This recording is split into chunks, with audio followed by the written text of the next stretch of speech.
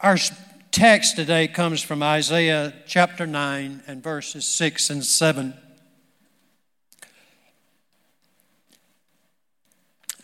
Verse 6 says, "For unto us a child is born, to us a son is given, and the government will be on his shoulders, and he will be called Wonderful Counselor, Mighty God, Everlasting Father, Prince of Peace." Verse 7, "Of the increase of his government and peace there will be no end. He will reign on David's throne and over his kingdom, establishing and upholding it with justice and righteousness from that time on and forever. The zeal of the Lord Almighty will accomplish this." Amen. May the Lord bless His word. The Republicans, they aren't going to bring peace. The Democrats, they aren't going to bring peace. Only Jesus, the Prince of Peace, will bring it about. Amen. Anyone who has ever served in combat will tell you that war is terrible. Terrible. I could have used the H word, but I prefer not to. We should only go to war as a last resort. But if we do go to war, we go to win. Amen. Defeat is not an option. This country has found itself engaged in wars on numerous occasions. We currently are fighting a war against terrorism. Not only is our country engaged in warfare, but many other conflicts are taking place around the world. Jesus spoke of these things in Matthew 24, 6 and 7, when He prophesied what it would be like in the last days. "You will hear of wars and rumors of wars, but see to it that you are not alarmed. Such things must happen, but the end is still to come. Nation will rise against nation, and kingdom against kingdom." Underline, circle, highlight, whatever you need to do to remember this phrase.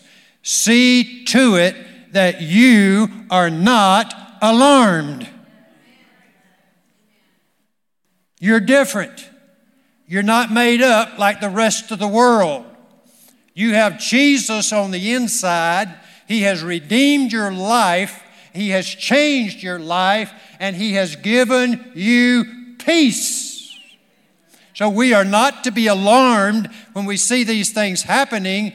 We're to lift up our heads, for our redemption is drawing nigh. The time is approaching for Jesus to come again. So we are people of peace, and we carry this peace with us. We take it into our workplaces, our schools, our grocery stores. Wherever we go, we take peace with us. Amen? The Prince of Peace.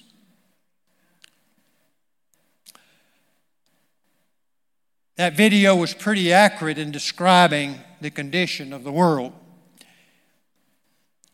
But the Prince of Peace, Jesus, has come to fill your life with a calmness.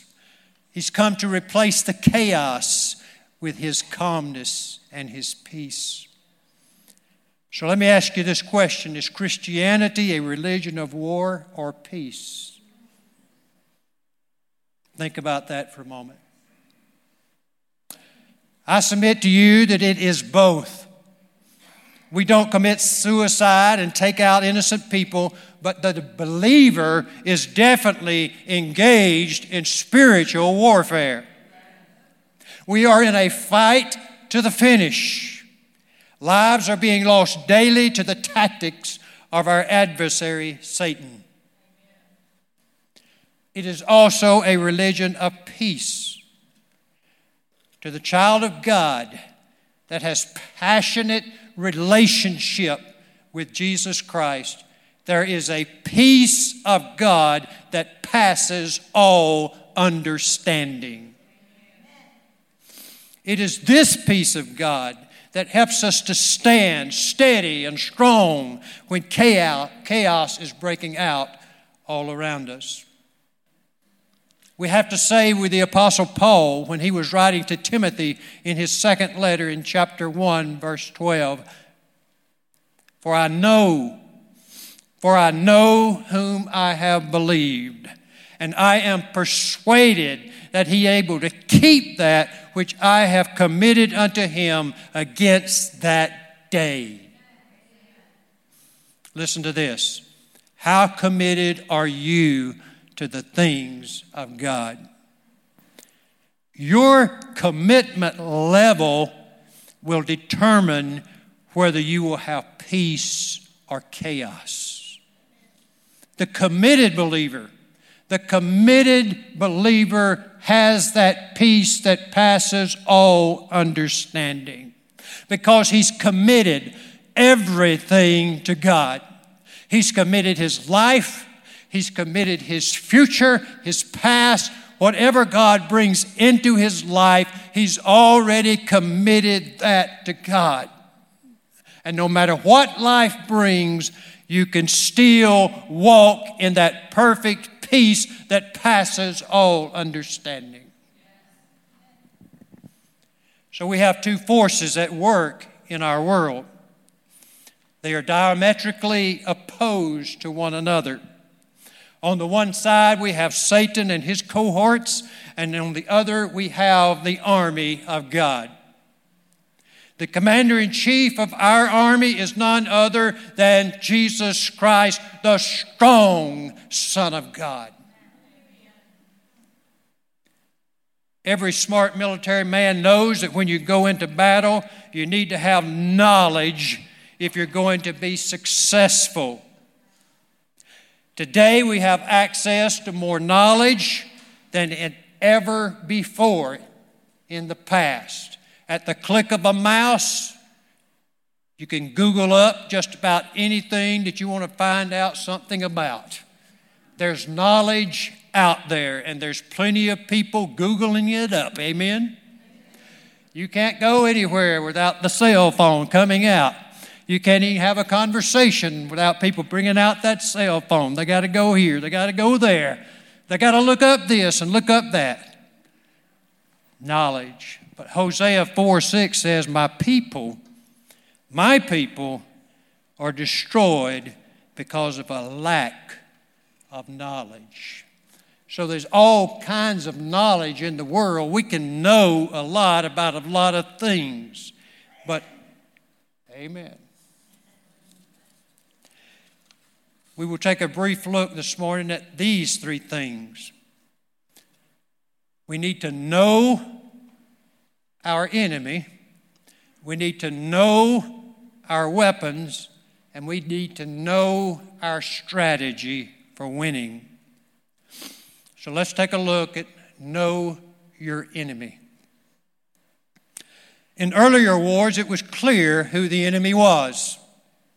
There was a front, and on each side was clearly defined by uniforms and equipment that they used.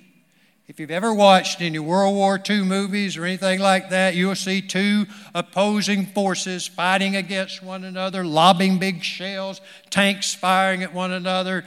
They knew where the enemy was, and they knew what kind of weapons he had, and so they were going at it with one another.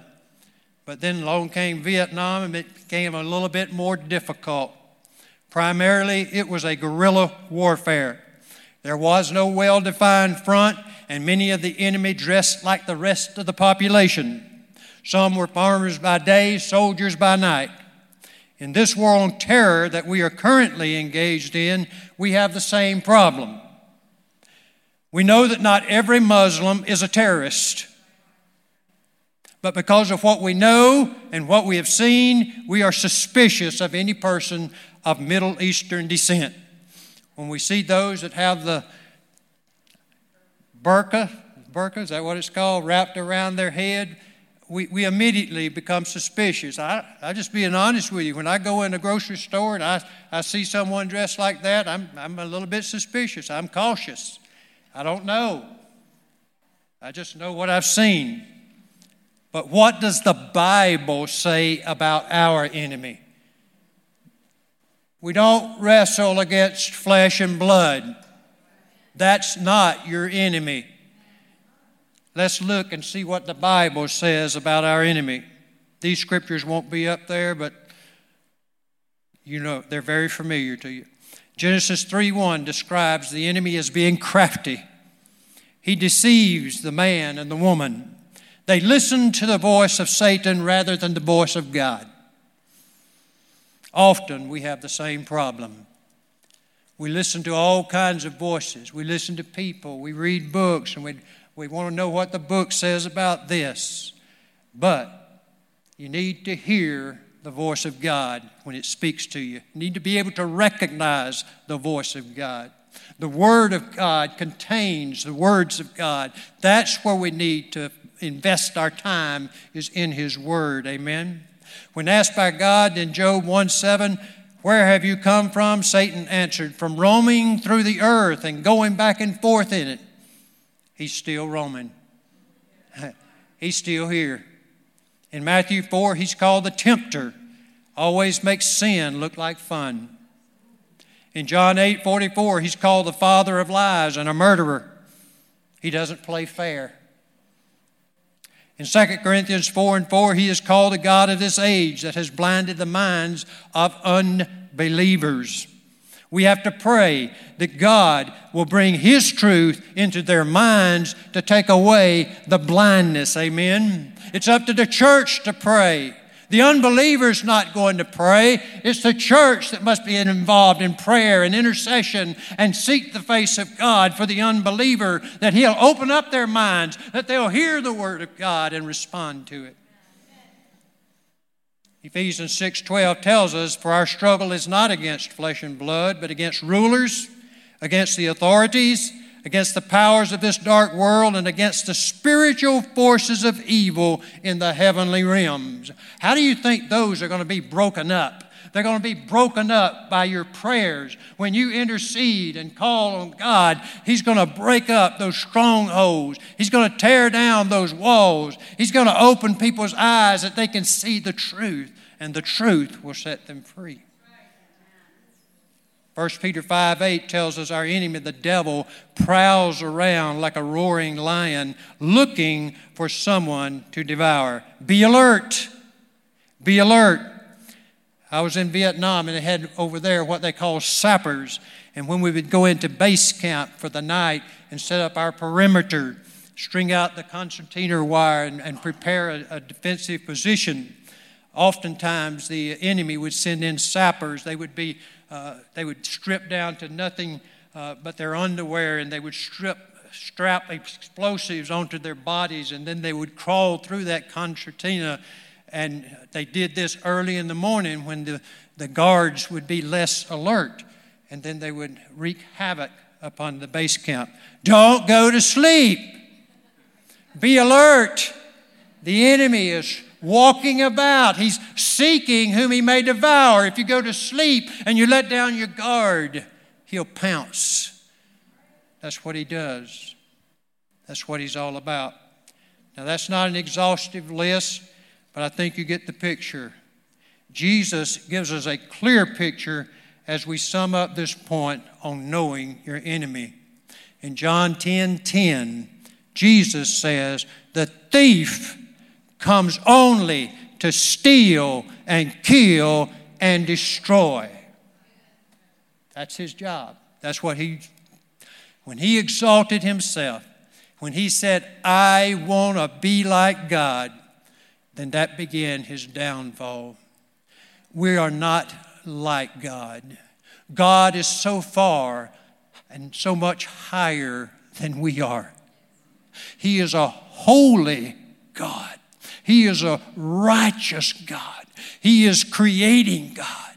He made everything and created everything for His pleasure. We can't be like Him. we have to give everything to Him and allow Him to be the Lord of our life. But when Satan rose up and said, I'll be like God, then God had to deal with him. So He cast him out along with 1/3 of the angels. And they're here. They're in the heavenly realms. They're on the earth. So now they are out to steal, kill, and destroy. But can I tell you, the Prince of Peace, Jesus, is living on the inside. Jesus' peace fills us to overflowing, and we can take our stand against the enemy. Amen? Not only must you know your enemy, but you must know your weapons. I used to be pretty good with an M16 and a .45 caliber pistol and the weapons that are mounted on the M60A1 tank. But that expertise came with many hours of training. I didn't start out as an expert. We had to be able to use our weapons in all kinds of weather and at any time of the day or night. A thorough knowledge of your weapons can be the difference between life and death. It's the difference between life and death. Some of those guys could do it blindfolded. We put blindfold on their eyes and they would be able to disassemble their weapon blindfolded. So the Bible is clear on who our enemy is. It's also clear on what weapons will be effective against him. Listen to what Paul says in 2 Corinthians 10, 3-5. For though we live in the world, we do not wage war as the world does. The weapons we fight with are not the weapons of the world. On the contrary, they have divine power to demolish strongholds. We demolish arguments and every pretension that sets itself up against the knowledge of God. And we take captive every thought to make it obedient to Christ. How do we do that? How do we take down the strongholds? How do we demolish arguments and everything that sets itself up against God? We use our weapons. Primarily, we have the Word of God. When Jesus was tempted by Satan, who believes Jesus is our example? If it worked for him, it'll probably work for us, won't it? So I would urge you to do the same thing that Jesus did. When Jesus was tempted by Satan, Jesus quoted Scripture to remind the devil that life is found in the Word of God. Truth is found in the Word of God.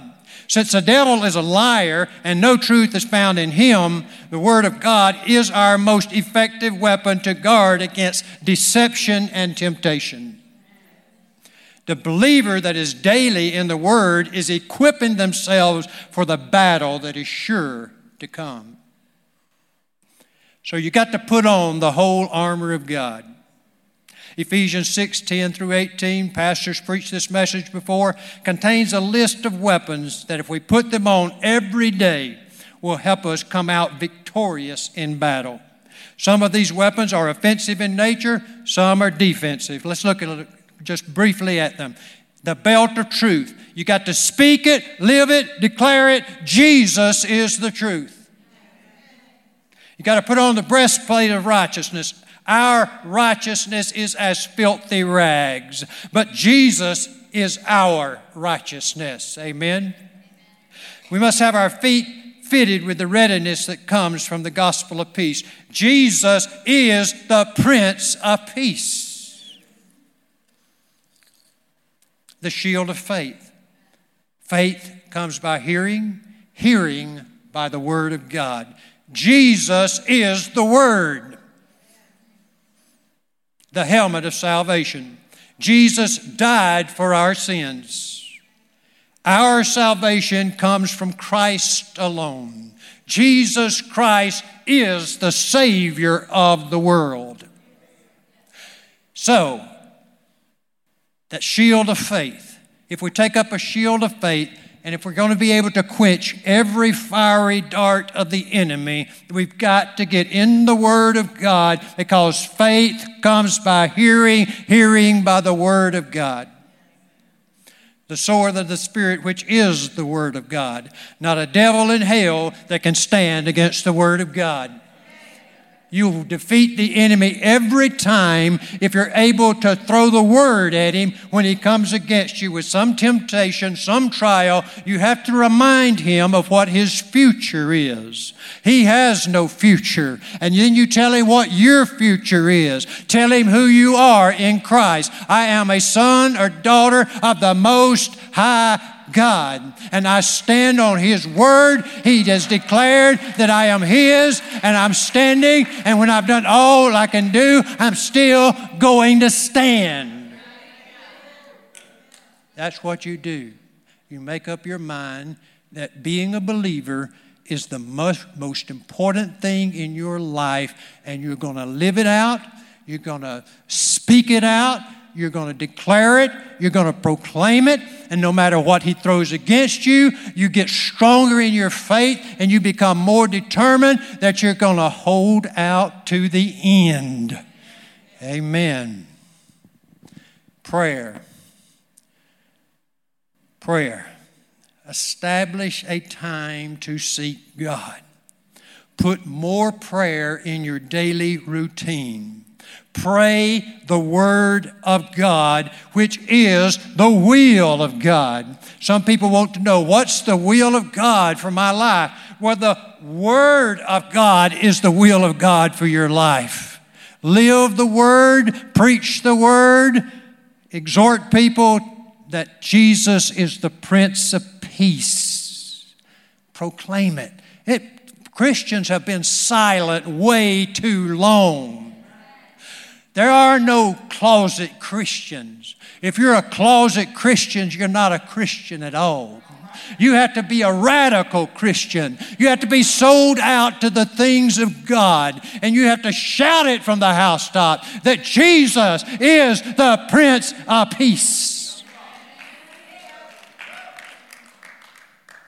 Know your enemy. Know your weapons. And finally, know your strategy. Know your strategy.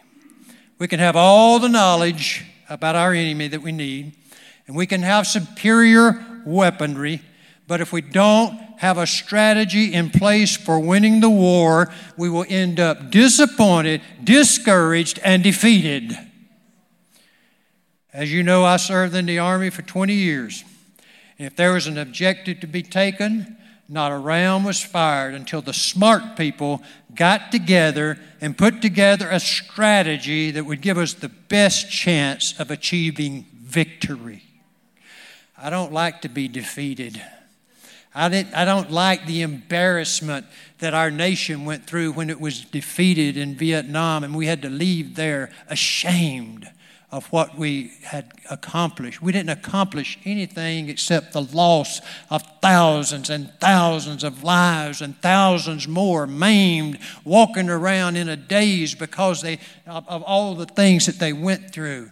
And it was a waste because it was for nothing.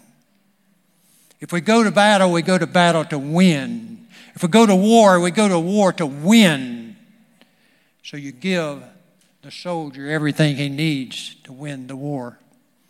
And God has already given us a plan. He has a plan that will guarantee success. God's plan is called the cross. It's the cross. The Jewish people missed it because they were looking for someone to lead them in a conquest against the Roman rulers. There will always be a great struggle and conflict in our lives until, listen, there will always be struggle and conflict in your life until you surrender. That sounds funny, doesn't it? We're going to war and we're going to surrender. It's the only way to achieve victory in this battle that we're waging is when we surrender. The Word of God proclaims this truth in James. What causes, that's in James 4, verses 1 through 5. What causes fights and quarrels among you? Don't they come from your desires that battle within you? You want something but don't get it. You kill and covet, but you cannot have what you want. You quarrel and fight. You do not have because you do not ask God. When you ask, you do not receive because you ask with wrong motives, that you may spend what you get on your pleasures. You adulterous people, don't you know that friendship with the world is hatred toward God? Anyone who chooses to be a friend of the world becomes an enemy of God. Or do you think Scripture says without reason that the Spirit He calls to live in us envies intensely? Submit yourselves. Surrender. That sounds odd when we talk about war and putting together a battle plan that brings about victory. Jesus came preaching a gospel that is totally different than what people were used to. Jesus said that He came to bring peace, and He also said that He came to bring conflict. Listen to these words from Matthew 10:32 through 38. Whoever acknowledges me before men, I will also acknowledge him before my Father in heaven. But whoever disowns me before men, I will disown him before my Father in heaven. Do not suppose that I have come to bring peace to the earth. I did not come to bring peace, but a sword. For I have come to turn a man against his father, a daughter against her mother, a daughter-in-law against her mother-in-law. A man's enemies will be the members of his own household. Anyone who loves his father or mother more than me is not worthy of me. Anyone who loves his son or daughter more than me is not worthy of me. And anyone who does not take his cross and follow me is not worthy of me. Whoever finds his life will lose it, and whoever loses his life for my sake will find it. It sounds a little strange when you first hear it. Let me make it simple. Following Jesus Christ will cost you everything. Everything. Did you hear what I said? Everything. Surrender. Surrender to the Prince of Peace. If no one else in your family follows Him, He's asking you to. If all your friends refuse to follow Him, He's asking you to. Becoming a follower of Christ is an individual decision. You don't get to heaven on your mama's skirt or your daddy's coattail. It's an individual decision that each and every one of us must make. We have to make up our own minds that we're going to follow Jesus. I don't care what anyone else is doing. I don't care which way they're going. I'm devoting my life. I'm devoting my life to Christ. Christ is going to be everything, and everything else must take second place. But Jesus must be first. Here's the kicker. Here's the bonus. Following Christ is the only way to achieve real peace. That struggle between sin and righteousness that always haunts you will be broken when you surrender everything to Him. Listen to His promise from John 14:27. Peace I leave with you. My peace I give you. I do not give to you as the world gives. Do not let your hearts be troubled, and do not be afraid. One more scripture. Let's put our original scripture back up there, John. Isaiah 9:6 and 7. For unto us a child is born, to us a son is given, and the government will be on His shoulders, and He will be called Wonderful Counselor, Mighty God, Everlasting Father, Prince of Peace. Of the increase of His government and peace there will be no end. He will reign on David's throne and over his kingdom, establishing and upholding it with justice and righteousness from that time on and forever. Stop looking at others. Stop looking at your problems. Keep your eyes fixed on the Prince of Peace.